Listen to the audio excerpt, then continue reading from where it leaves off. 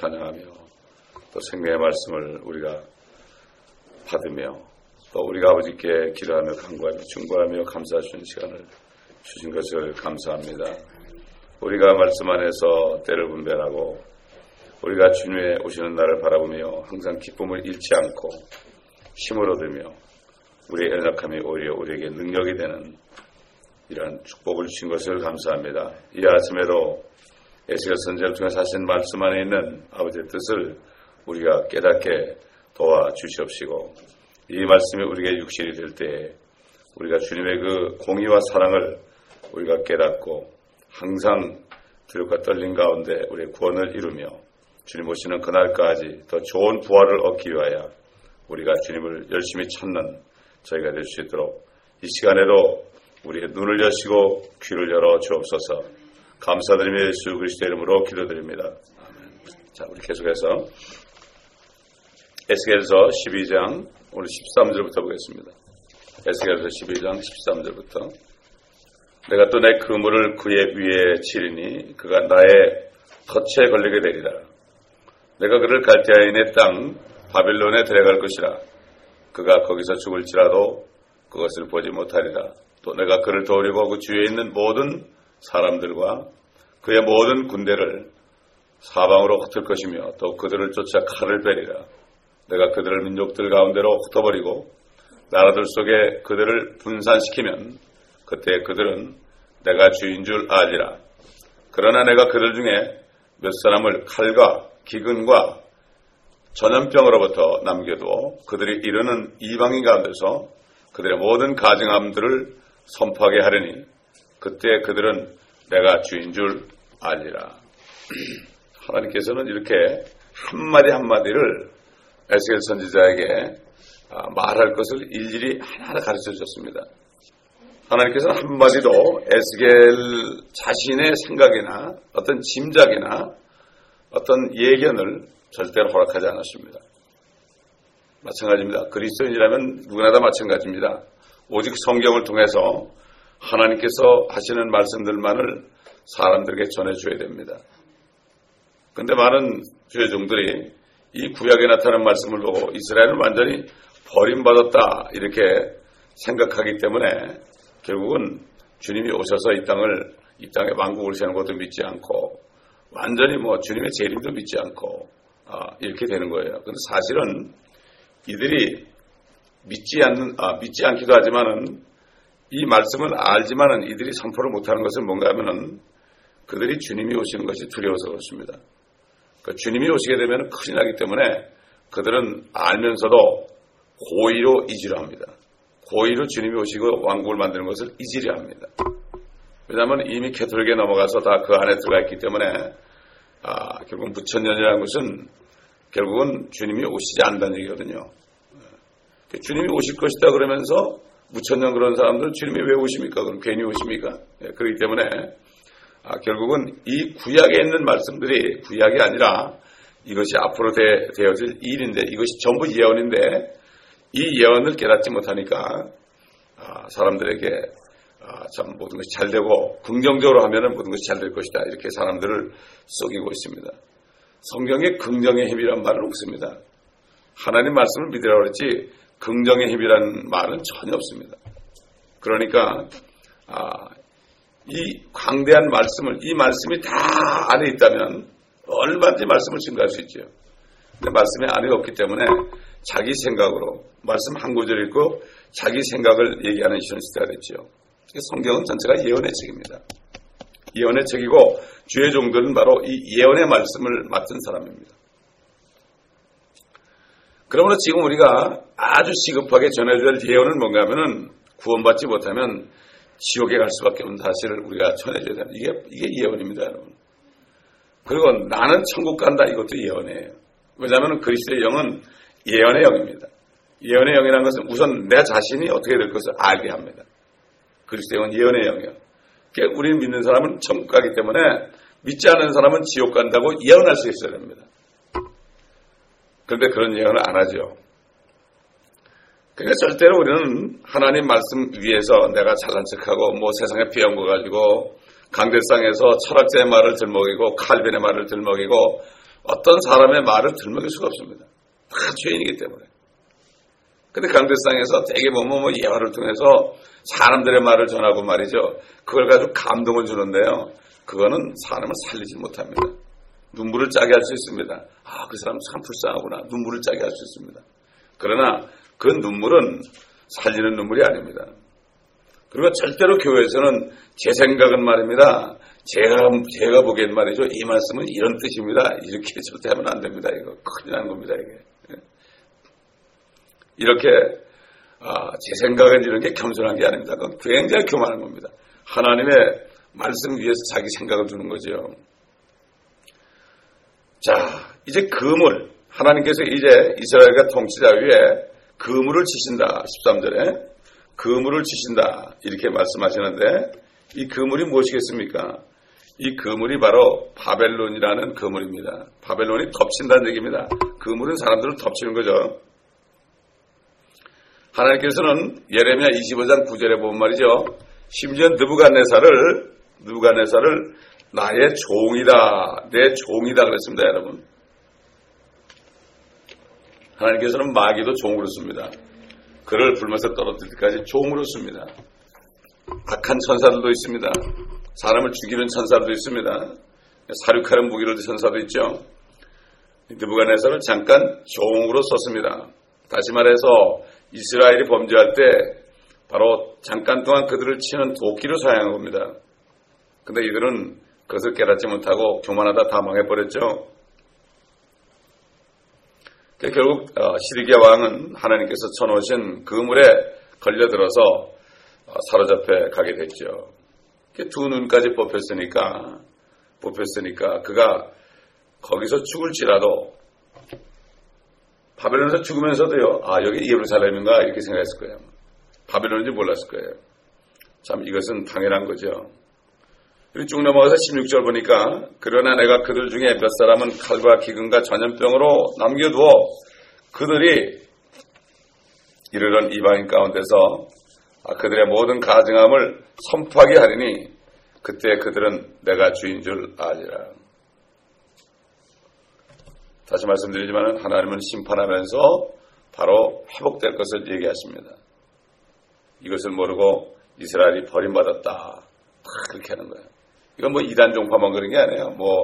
여호와의 증인이나 그 다음에 안식교나 몰몬교나 이들뿐만 아니라 대부분의 개신교들도 다 이렇게 돼가지고 자칭 유대인이 돼서 결국 사탄의 회당으로 전락하고 맞았습니다. 거기에는 성령의 임재가 있을 수 없습니다. 이 구절은 지금 16절 이 구절은요. 앞으로 이를 대환란을 교리적으로 말한다. 교리라는 건 뭔가 하면은 교리라는 것은 지금 말씀이 언제 이루어지는 것인가 이게 교리입니다, 여러분. 이거는 대환란 때 이루어지는 거죠. 그런데 영적인 건 뭔가 하면은 지금 시대 이방인들도 하나님의 자녀들도 범죄하면 이렇게 벌을 받는구나. 이게 영적인 교훈입니다. 성경은 첫째는 교리요, 그 다음에 교훈입니다. 이렇게 의로 훈육하기에 합당하니 하나님의 자녀들을 온전케 하는 것이다. 온전케 하는 것이다. 이전에 쓴 것은 우리의 교훈을 위한 것이다. 사도 바울이 말씀했죠. 사실 그때 되면 말이죠. 유대인들은 몇 명 안 남습니다. 14만 4천을 비롯해서 몇 명 안 남아요. 지금 2천만입니다. 지금 2천만이에요. 늘어나면 얼마 늘어나겠습니까? 2천만이라고 그럴 때 2천만일 때 한 20만 명만 남는다고 이거는 2%밖에 안 되죠. 그렇죠? 그렇게밖에 안 돼. 그럴 때 이방인들이 그들을 보고 진짜 하나님의 무서운 분이구나. 그때서야 알게 되죠. 이스라엘뿐만 아는 것이 아니라 이렇게 심판이 가혹한가 이것을 알 수 있습니다. 그리고 그들의 죄가 얼마나 정말 가증한 것인가 이런 것을 모든 이방인들이 다 확인하게 될 것입니다. 그보다 더 중요한 것은 이렇게 준엄한데 결국 자기들이 받는 그 환란 때 넘어가서 이방인들이 받는 그러한 심판도 당연한 것이다. 이것을 그들이 이스라엘 사람만 보고 욕을 했는데 결국 그것도 참 당연한 것이다 하는 것을 배우게 될 것입니다. 그뿐만 아니라 그때 이스라엘 민족들이 온전히 회개할 때 온전히 회개해서 그 하나님의 백성의 모습으로 완전히 돌아올 때 그들을 통해서 하나님의 영광이 또 한 번 드러나게 될 것입니다. 마찬가지로 요즘 시대에도, 은혜 시대에도 정말 죄만 짓고 술주정뱅이 깡패 같은 사람이 말이죠. 어느 날 주님 만나더니 갑자기 변하잖아요. 그럴 때 이게 참 이럴 수가 있구나. 똑같은 일이 지금 이방인들이 주님을 만나서 이렇게 되는 것처럼 마찬가지로 이스라엘 민족들이 주님을 만나서 정말 예수님이 자기들의 메시아인 것을 깨닫고 회개할 때 그들도 그렇게 변화된다. 왜 그렇습니까? 그들도 예수의 피를 통해서 변화됩니다. 이것을 알아야 됩니다. 그러니까 그러기 때문에 우리가 유대인들을 위해서 우리가 기도를 해야 되죠. 우리가 유대인들을 위해서 기도하는 것만 해도 얼마나 축복입니까? 그들에서 복음을 못 전해도요. 우리가 그들에서 기도만 해도 아브라함이 기도할 때 롯을 구원해준 것처럼요. 지금 아마 그럴 거예요. 그리스도인들이 하늘에 올라가가지고 가장 원통한 게 기도하면 다 되는 걸 내가 이걸 안 했을까? 입만 벌려 하면 되는데 이걸 안 했을까? 세상 말에도 그런 말 있잖아요. 말에 세금이 붙냐고 말이죠. 전혀 누가 뭐라 하냐. 얼마나 입을 벌려서 할 수 있는데. 여러분 벙어리는 말 못하잖아요. 얼마나 우리는 좋습니까? 입도 가졌고 눈도 가졌고 귀도 가졌고 이렇게 볼 때 죄에 대한 하나님의 심판을 가져오는 하나님의 그 공의는 결국 나중에 그분의 영광으로 이어집니다. 그분의 영광으로 이어집니다. 옛날 하늘에서 삼층천에서 사단이 루시퍼가 하나님을 배역하고 범죄해가지고 천사들 3분의 1을 자기 편으로 끌어들였죠. 하나님의 영광이 조금 손상해 간 것처럼 보입니다. 그러나 하나님은 꾹꾹 참으셨습니다. 꾹꾹 참으시고 그 대신 수많은 사람들 하나님의 자녀들이 되도록 6,000년 동안을 만드시고 마지막 끝에 가서 그 루시퍼 마귀와 그를 따르던 천사들을 다 불못으로 떨어뜨리죠. 그래서 하나님의 영광을 회복하는 겁니다. 하나님의 심판을 통해서 하나님은 영광을 회복한 것을 우리가 알아야 됩니다. 그렇기 때문에 지금 로마 가톨릭의 니케 회의 종교회의 이후에 이스라엘은 이미 다 심판으로 끝났다.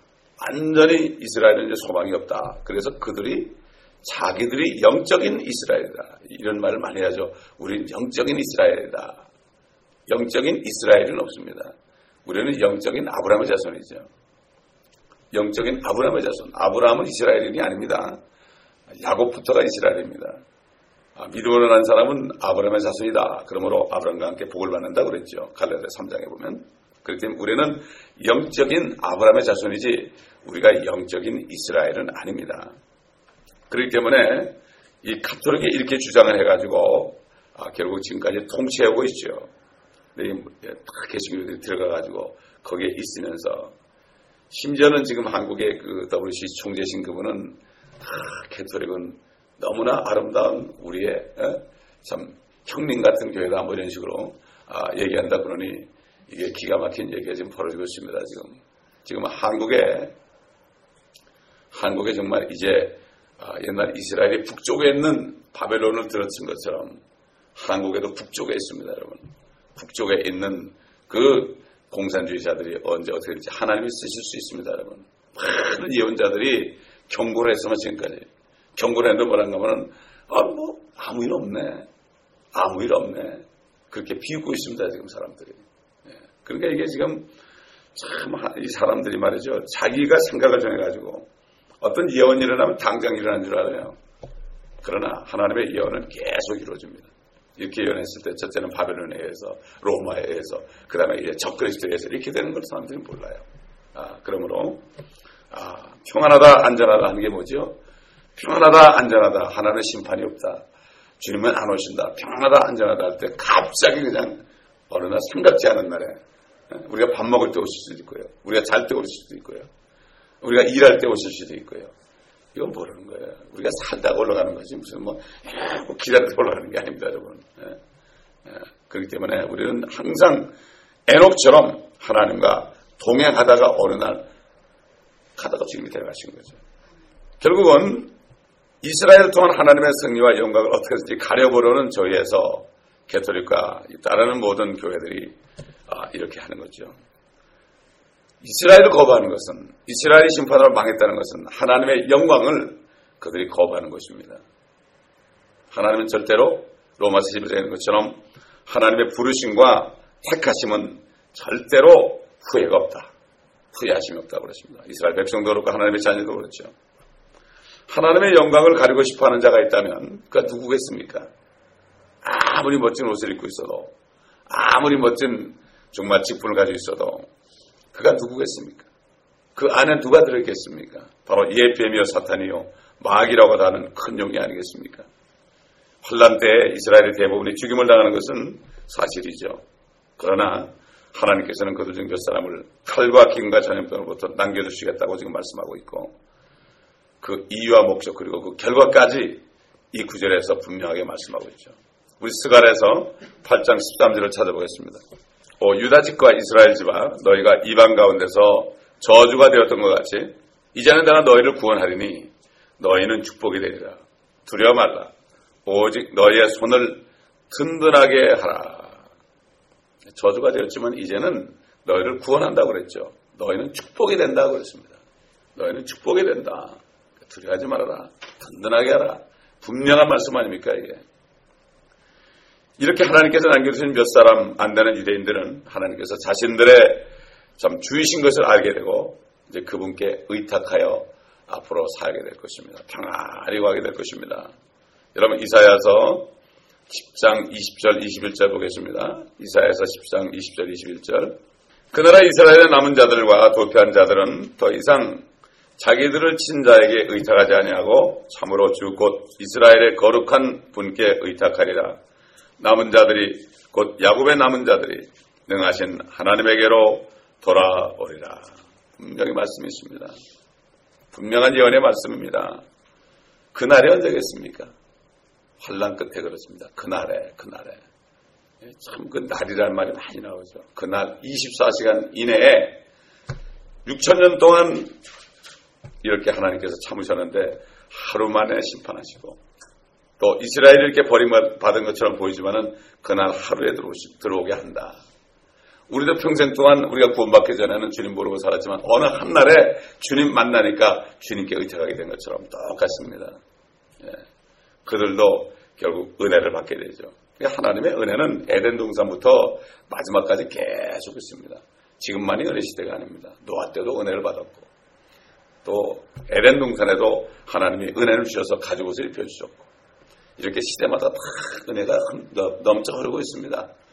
그러나 예수의 피를 통한 은혜는 지나간 2000년 동안 있는 것이고, 지금 사는 사람들은 너무나 축복이죠. 예수만 믿으면 얼마나 축복을 받습니까?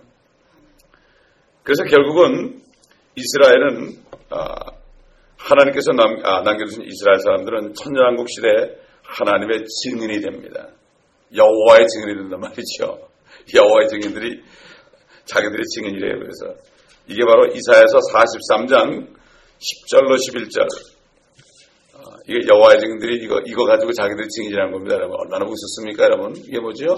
이스라엘은 버림받았고 자기들이 여호와의 증인이 된다는 거예요. 이사야서 43장 10절 11절 보겠습니다. 주가 말하노라. 너희는 나의 증인들이요 내가 택한 나의 종이니 이는 너희가 나를 알고 나를 믿고 내가 그인 줄 알게 하려는 것이라. 내 앞에 지음을 받은 하나님이 없었으며 내 뒤에도 없으리라. 나 곧 나는 주요 나 외에는 구주가 없느니라. 개역에 보면 여호와가 말하노라. 너희는 나의 증인들이요 그랬죠. 그러니까 이 사람들이 여호와의 증인이라는 것을 만들었습니다. 여러분 여호와의 증인 그 교주가 누군가 하면은 러셀이라는 사람인데 그 사람이 장로교회 목사였습니다. 장로교회 목사는 그분이 프리메이슨입니다. 여러분 참 그거 보면 말이죠. 결국은 모두가 다 하나하나. 몰몬도 하나, 안식교도 하나, 다 하나예요. 캐톨릭 하나 다 들어가는 거죠. 참 보면 마귀가 얼마나 교란한지 몰라요. 마귀는 멋진 교단도 만들고요. 그래가지고 그 속에 싹 숨기고 있어가지고 사람들을 그 권세를 가지고 말이죠. 사람들을 얘기해가지고 믿게 해가지고 진리가 아닌 것을 믿게 하는 것을 우리가 볼 때 주님께서 그랬죠. 마지막 때 되면 미혹을 받지 말아라. 미혹하는 자가 있을 것이다. 미혹되지 말아라. 그 말씀을 그렇게 하신 게 뭔가 하면 미혹이라는 게 뭔가 하면은 진리 같은데 아니다 이거예요. 진리 같은데 아니다. 거의 99% 진리 같은데 이게 아니라는 거예요. 이게 미혹이에요 바로. 마귀는 결국 하나님의 말씀을 인용해서 참 예수님까지도 미혹하려고 그랬던 마귀가, 그러니 말씀의 전신갑주를 입지 않고서는 안 되죠. 주님이 말씀이시니까, 그분은 말씀을 주신 분이니까 당연히 그분은 이길 수 있죠. 그렇기 때문에 일단 말씀으로 전신갑주를 입지 않으면요, 그냥 잘못하면 넘어가는 거예요. 그 미혹하는 자를 한마디 뜩 던지면 그럴듯하게 보이거든요. 여러분 여호와의 증인들이 말하는 게 뭐 얼마나 그럴듯한지 아십니까 여러분? 그 사람들은 뭐라는가 하면은 얼마나 이치적이에요 그래요.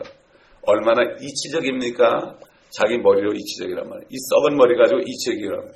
하나님의 말씀은 영적으로 깨닫는 거지 사람의 이성으로 깨닫는 게 아니에요. 그래서 철학에 누락질당하지 말라는 게, 철학이라는 것은 인간의 이성에 호소해서 이것이 합리적이다, 이게 합리주의다 이런 거죠. 여기서 쏘는 거예요. 사람들이 다 쏘는 거예요. 하나님의 말씀이 없으면 다 쏘가요.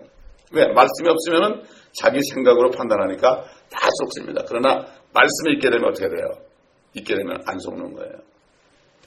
그러니까 사람들이 여호와는 너무나 거룩하고 거짓말도 안 하고 뭐 이렇게 하니까 저 사람들 참 부럽다 이런 사람이 있죠. 그러나 성경에 보면은 자칭 이단이라는 사람은 사탄의 회당이다 이 말씀이 있으니까 그래서 이단이라는 겁니다. 여러분, 바리새인들이 얼마나 거룩하게 행했습니까? 그들이 얼마나 말을 정중하게 했습니까?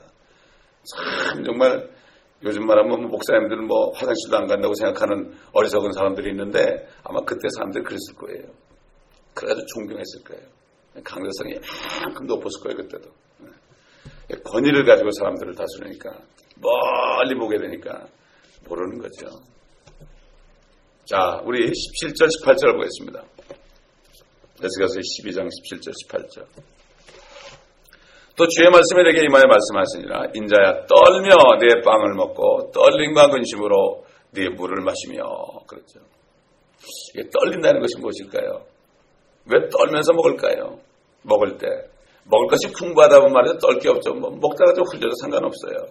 그런데 없어요. 이거 먹으면 먹을 게 없어요. 이거 먹으면 먹을 게 없어요. 또 이 물을 마시면 마실 물이 없어요. 그러니까 어떻게 돼요? 하나라도 떨어질까봐 발발 떠는 거죠. 이런 빵 먹다 보면 이게 부속이 떨어지잖아요. 얼마나 비참합니까? 지난번에 보니까 물을 하루에 이 사숟가락으로 한 숟가락밖에 못 먹어요. 물을. 지금도 그러죠. 벌써부터 그래. 사람들 앞으로 물전쟁이라고 그러죠. 물전쟁. 그게 그냥 나온 얘기가 아닙니다. 물이 없어져요. 마실 물이 없어져요. 그게 불도 데워서 먹고 양식도 데워서 먹고 그러죠. 이게 나다를 세워가지고 그래가지고 먹을 때가 기가 막히죠. 아마 그럴 거예요. 저 그리스도가 야 너희들 이 표를 받으면은 마음 놓고 살 수 있고 팔 수 있어. 근데 먹을 게 있어야지. 살 수 있어야 되는데 살 게 있어야죠. 없잖아요. 이게 바로 이렇게 비참한 상황을 이렇게 하나님께서 인자야 떨며 네 빵을 먹으며, 하나님이 하신 말씀 떨며 네 빵을 먹으며 떨림과 근심으로 네 물을 마시며. 기가 막히는 거죠. 여러분 요즘에 그 돈을 말이죠. 요즘에 아끼는 사람 있잖아요. 막 발발 떠는 사람도 있죠. 그 뭐라 그럽니까? 그 사람 보고 저 사람은 돈만 보면 떠는 사람이 그렇게 얘기하죠. 돈이 없어질까봐 이거 쓰면은 없어질까봐. 자문해 보면 뭐라 하죠? 과도하게 아껴도 가난하게 된다 그랬어요. 주면 부유하게 되는데 아끼면 가난하게 된다고 그랬어. 하나님의 말씀 모르니까 그런 거는요. 발발 떠는 거죠. 19절 보니까 그 땅의 백성에게 말하라. 예루살렘의 거민과 이스라엘 땅의 주 하나님이 이같이 말하노라. 그들이 근심으로 빵을 먹고 놀람으로 물을 마시리니 그 땅이 그 안에 가는 모든 자들의 폭력으로 인하여 그 안에 있는 모든 것으로부터 황폐하게 될 것이라. 다시 한번 심판에 가혹한 그 처절한 것, 이런 상황, 이런 것들이 참 하나님께서 좀 단호하게 말씀하시죠. 참 기가 막힌 얘기입니다. 어떻게 이런 일이 있을 수 있을까? 이 앞으로 남은 환란이 이렇게 참혹한데요. 이것을 우리가 정말 본다면, 이 말씀을 통해서 안다면 우리가 기도 안 할 수 없죠. 평안하다, 안전하다. 그래서 사람들은 뭐가 잘 되겠지 그러고 있습니다. 주택 경기가 이제 회복이 되겠지 그러고 있습니다. 그 다음에 실업률이 좀 낮아지겠지 계속 기대하고 있습니다. 근데 이제는 더 이상 기대할 수 없는 때가 되었습니다. 결국 성경에서 말하는 거룩한 땅, 이 거룩한 땅은 사실 영적으로 보면은 소돔과 이집트처럼 됐습니다. 예루살렘 가보니까요, 거지들도 많고, 정말 뭐 그 사람들은 그래요. 뭐 홀리랜드라 그래, 홀리랜드. 그래서 뭐 홀리랜드 그 성지순례라고 그러지요. 가보면은 그 예수님이 뭐 십자가를 지고서 이렇게 올라가시는 골고다 언덕길이 전부 지금 상점으로 가득 차가지고요. 그래도 거길 또 십자가를 지고 올라가는 사람이 있어요. 지금은 거룩한 땅이 아닙니다. 지금 죄악으로 가득한 땅이고, 거기 뭐 팔레스타인 사람들과 막 섞여 살아요. 막 그냥 섞여가지고 뭐 말도 못합니다. 그래서 저는 사실 성지순례 같은 거 안 가려고 그랬거든요. 근데 주님이 말씀을 이때 가라고 그랬더니 말씀 좀 가라고. 전도하고 그다음에 방송하라고 보내셨지 가보지도 않았어요. 뭐 갈릴리도 안 가보고요. 아무도 안 가봤어요. 그래서 주님이 오실 그 올리브산에 가보고요. 주님이 오실 올리브산에 있잖아요. 거기 가서 이렇게 주님이 거기서 예루살렘을 바라면서 우시던 곳 아닙니까? 거기도 뭐 집들이 가득 찼고 뭐 남아있는 거라고는 그 올리브나무 2000년 된 올리브나무가 다 고목나무가 돼가지고 있는 거. 그거 볼 때 고목나무 보고 그랬어요. 너는 주님을 봤지 그랬어요. 그래서 주님이 기다리는 그 나무들 그대로 있어요. 그 나무들은 그대로 있는데 다른 것들은 뭐 다 뭐 아스팔트 깔고 그래가지고 별로 실감이 안 납니다. 내려다보면 거기 모스크에 모슬렘의 모스크가 다 써 있지 않습니까? 참 그러니 이게 정말 성경 말씀대로 요한계시록 11장 8절에 있는 대로 그것은 영적으로는 소돔과 이집트라고 그러며 우리 주께서 십자가에 처형된 곳이다. 이미 그렇게 돼 있습니다. 지금. 그러니 앞으로 환란 때 적그리스도가 거기서 활동할 때는 어떻게 되겠습니까? 상상할 수가 있습니다. 사실 지금 홀리랜드는 어딥니까? 지금 영적인 성전은 어딥니까? 바로 예수 그리스도를 믿고 성녀로 거듭난 사람들이 홀리랜드입니다. 우리가 거룩한 땅입니다. 지금 이 지상에 있는 거룩한 땅은 그리스도 영 있는 사람들 거룩한 땅입니다, 여러분. 그러므로 우리가 홀리랜드입니다, 여러분. 아멘. 이게 얼마나 감사한지 모릅니다. 근데 이걸 잘 모르죠. 그 사람들이 건물을 멋지게 져놓고 성전 봉헌한다고 그러죠. 예레미야서에 나와요. 여기가 성전이다 하는 사람들의 말을 믿지 말라. 그게 오늘날 이 시대에 얘기할 것을 알고 미리 말씀하셨어요. 성전 건축한다.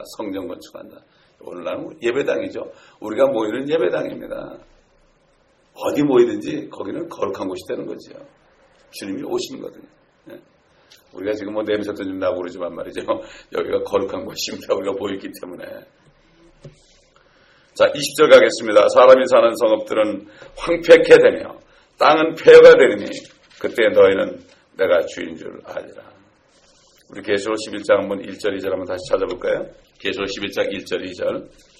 또 지팡이 같은 갈대를 주며 그 천사가 서서 말하기를 일어나서 하나님의 성전과 제단과 그 안에서 경배하는 자들을 측량하라. 그러나 성전 밖에 있는 뜰은 남겨두고 측량하지 말라. 이는 그것을 이방인들에게 주었으며 그들이 42달 동안 그 거룩한 도성을 짓밟을 것이기 때문이라. 이제 앞으로 이것은 대환란 때 이런 일이 일어나죠. 그 다음에 바빌론의 침공이라든가 로마 장군 디로스의 침공은 이미 다 지나간 역사죠. 그러나 앞으로 이것이 일어날 일입니다. 그래서 성령께서는 모든 진리로 우리를 인도하시고 앞으로 일어날 일들을 가르쳐 주신다고 주님께서 말씀했죠. 환란 기간 중에 대환란 기간 중에 예루살렘 도성에 누가 나타납니까? 두 증인이 나타나죠. 모세와 엘리야가 나타납니다. 그들이 굵은 베옷을 입고 42달 3년 반, 후 3년 반이죠. 1260일 동안 예언하게 되죠. 이들이 나중에는 적그리스도에 의해서 죽습니다. 근데 그 시체가 예루살렘 거리에 사흘 반 동안이나 그냥 방치된 채 나등거로 두고 있습니다. 그때 그렇게 될 것입니다. 사람들이 다 보게 됩니다. 그래서 모세와 엘리야가 그토록 무참한 꼴을 당하는데도 세상 사람들은 오히려 즐거워하고 기뻐하면서 서로 선물을 보낸다고 성경에 말씀합니다. 얼마나 어디가 그래서 이스라엘 땅이 그렇단 말이에요. 이스라엘 땅.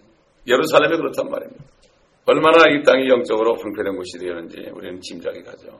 실제적으로 소돔과 이집트처럼 될 것이다. 이스라엘 백성들 모르고 있습니다. 지금. 그러나 메시아학 주들 예수 믿고 성령으로 걷는 사람들 이걸 알기 때문에 돌에 맞으면서도 지금 복음 전하고 있잖아요. 돌에 맞으면서. 그 지난번에 우리가 회복이라는 영화를 봤을 때 거기 나온 그 전도자의 아들 폭탄을 선물인 줄 알고 열다가 그냥 완전히 그냥 엄청난 그 중상을 당한 아이가 있었잖아요. 그렇게 하면서도 그들은 복음을 전하고 있습니다. 옛날 사도 바울이 이걸 알았기 때문에 돌에 맞으면서도 계속 복음을 전했고, 돌에 맞았다 살아나서도 다시 성으로 들어가서 교회를 방문해서 은혜 안에 꾸준히 있으라. 우리 안에 꾸준히. 이게 사도 바울이 한 것은 교회를 위한 염려예요, 여러분. 그래서 그 교회에 대한 모든 염려를 자기 육체에 다 가졌다 그랬어요. 사람들이 속을 썩이고 정말 말씀을 안 듣고 그럴 때 그 모든 고통을 자기가 다 받았어요. 지난 주에도 말씀드렸지만 우리가 할 일은 휴거를 기다리는 사람의 삶은 교회에 있는 지체들을 바라보면서 한 사람이라도 다 구원받고 못 받는 사람, 그 다음에 모두가 탈락되지 않도록 염려하고 기도해주고 이렇게 하는 거 있죠.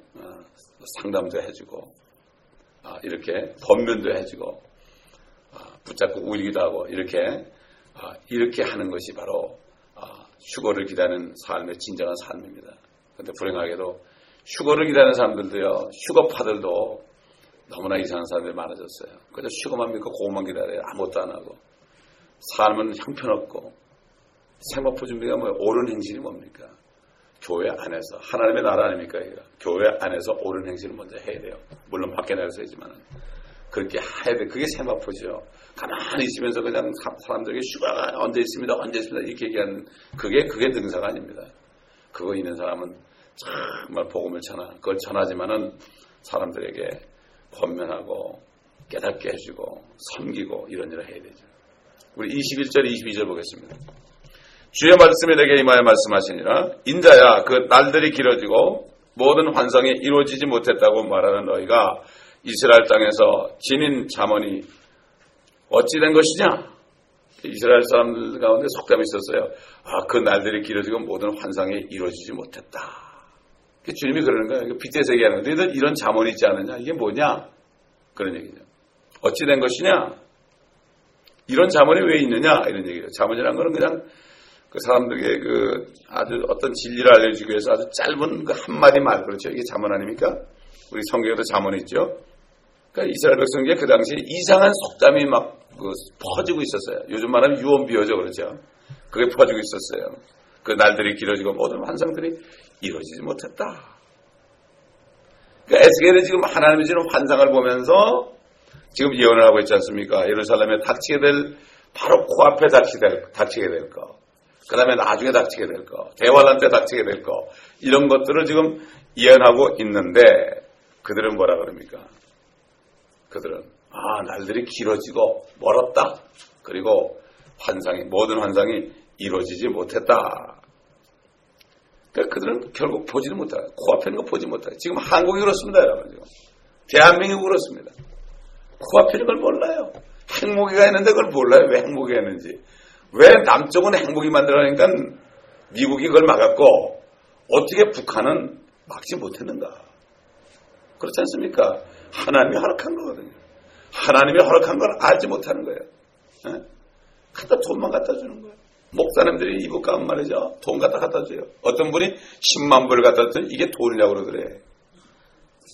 성도들 헌금을 걷어가지고 거기다 갖다 바쳤다니까요. 그래야 목사님들 가서 아부하는 거예요, 이게. 정신들도 마찬가지고. 참, 핵무기 때문에 발발발발 떱니다, 지금. 근데 핵무기 보고 떨면 안 되죠.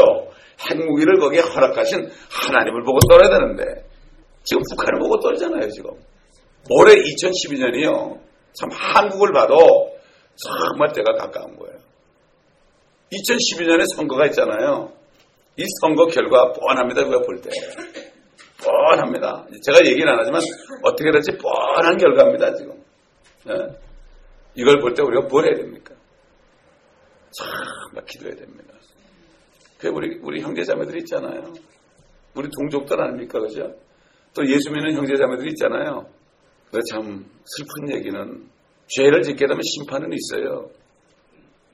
그러나 회개케 해서 다시 축복을 할지언정 심판은 있어요. 많은 사람들이 서울이 불바다라는 것을 많이 보았어요. 하나님 보여줬어요. 옛날부터. 서울. 그러니까 지금 이북에서 뭐라 그러죠? 서울을 불바다 만다고 그러죠. 서울을 불발한다고 이 사람들 입으로 그렇게 얘기해. 그래도 몰라요. 이 사람들. 평안하다, 안전하다.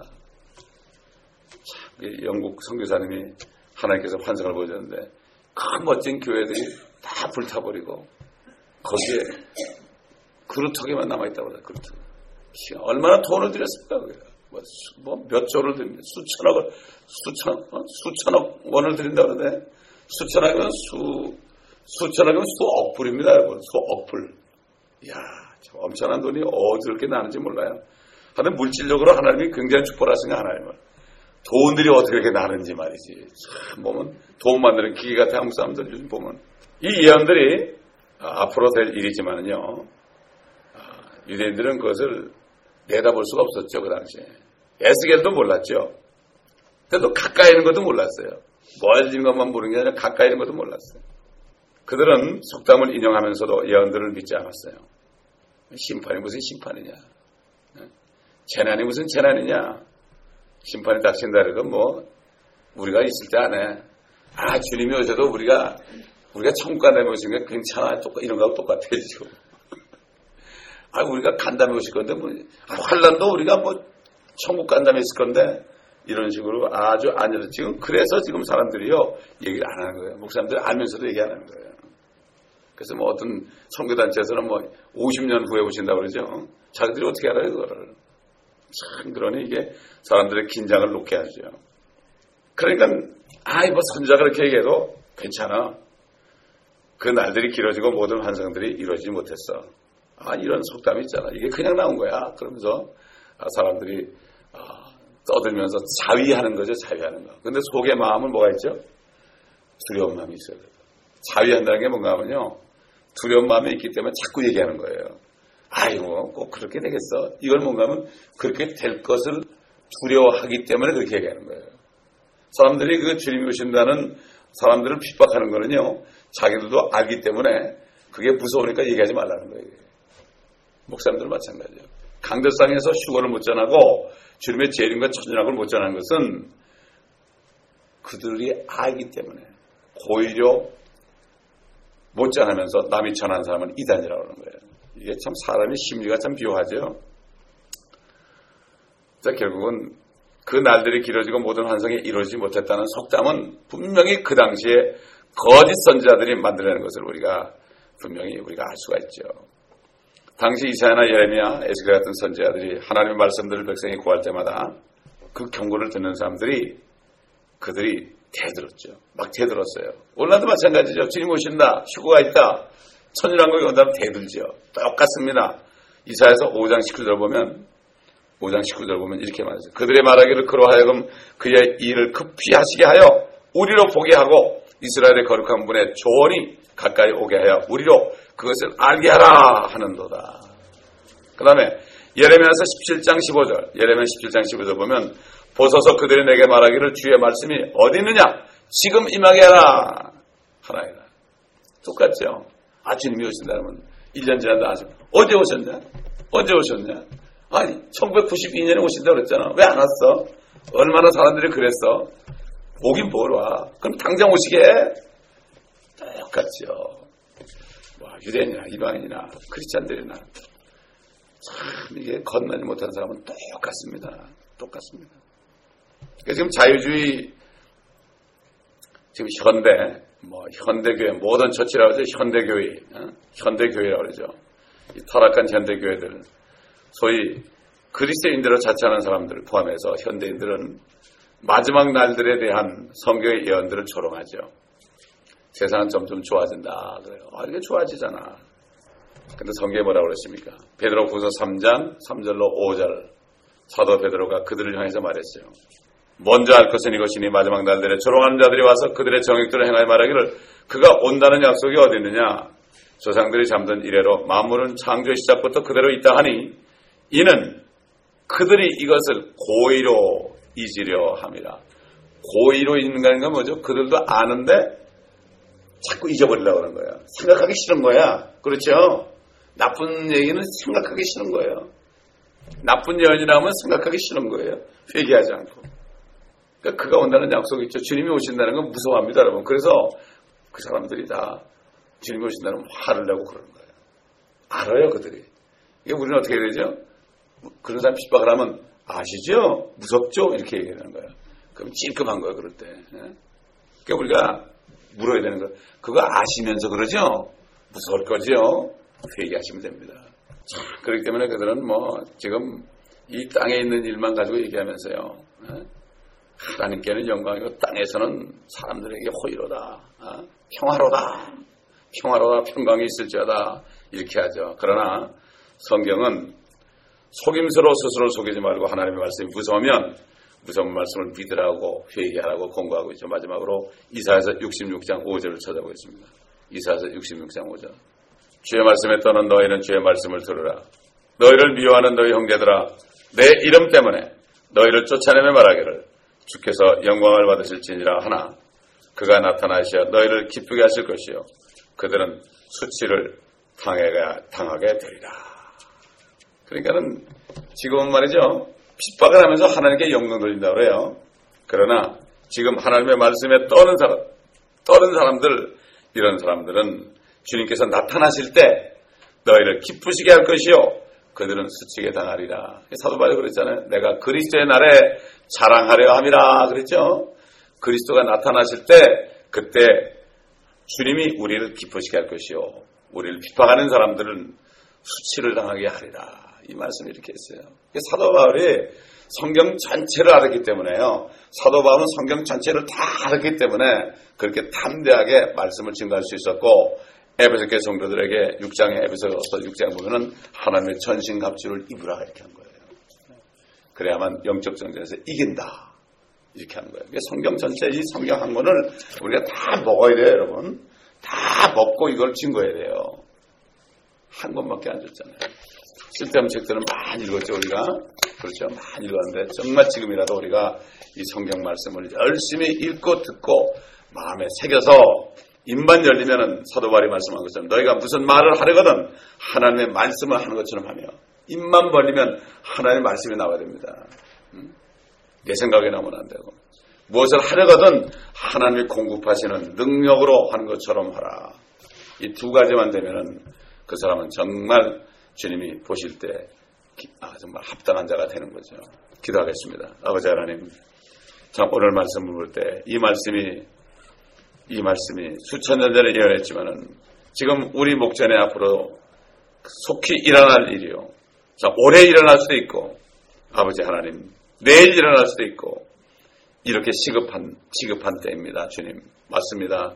이 말씀을 통해서 우리가 정말 앞으로 될 일을 생생하게 볼 수 있게 하심을 감사합니다.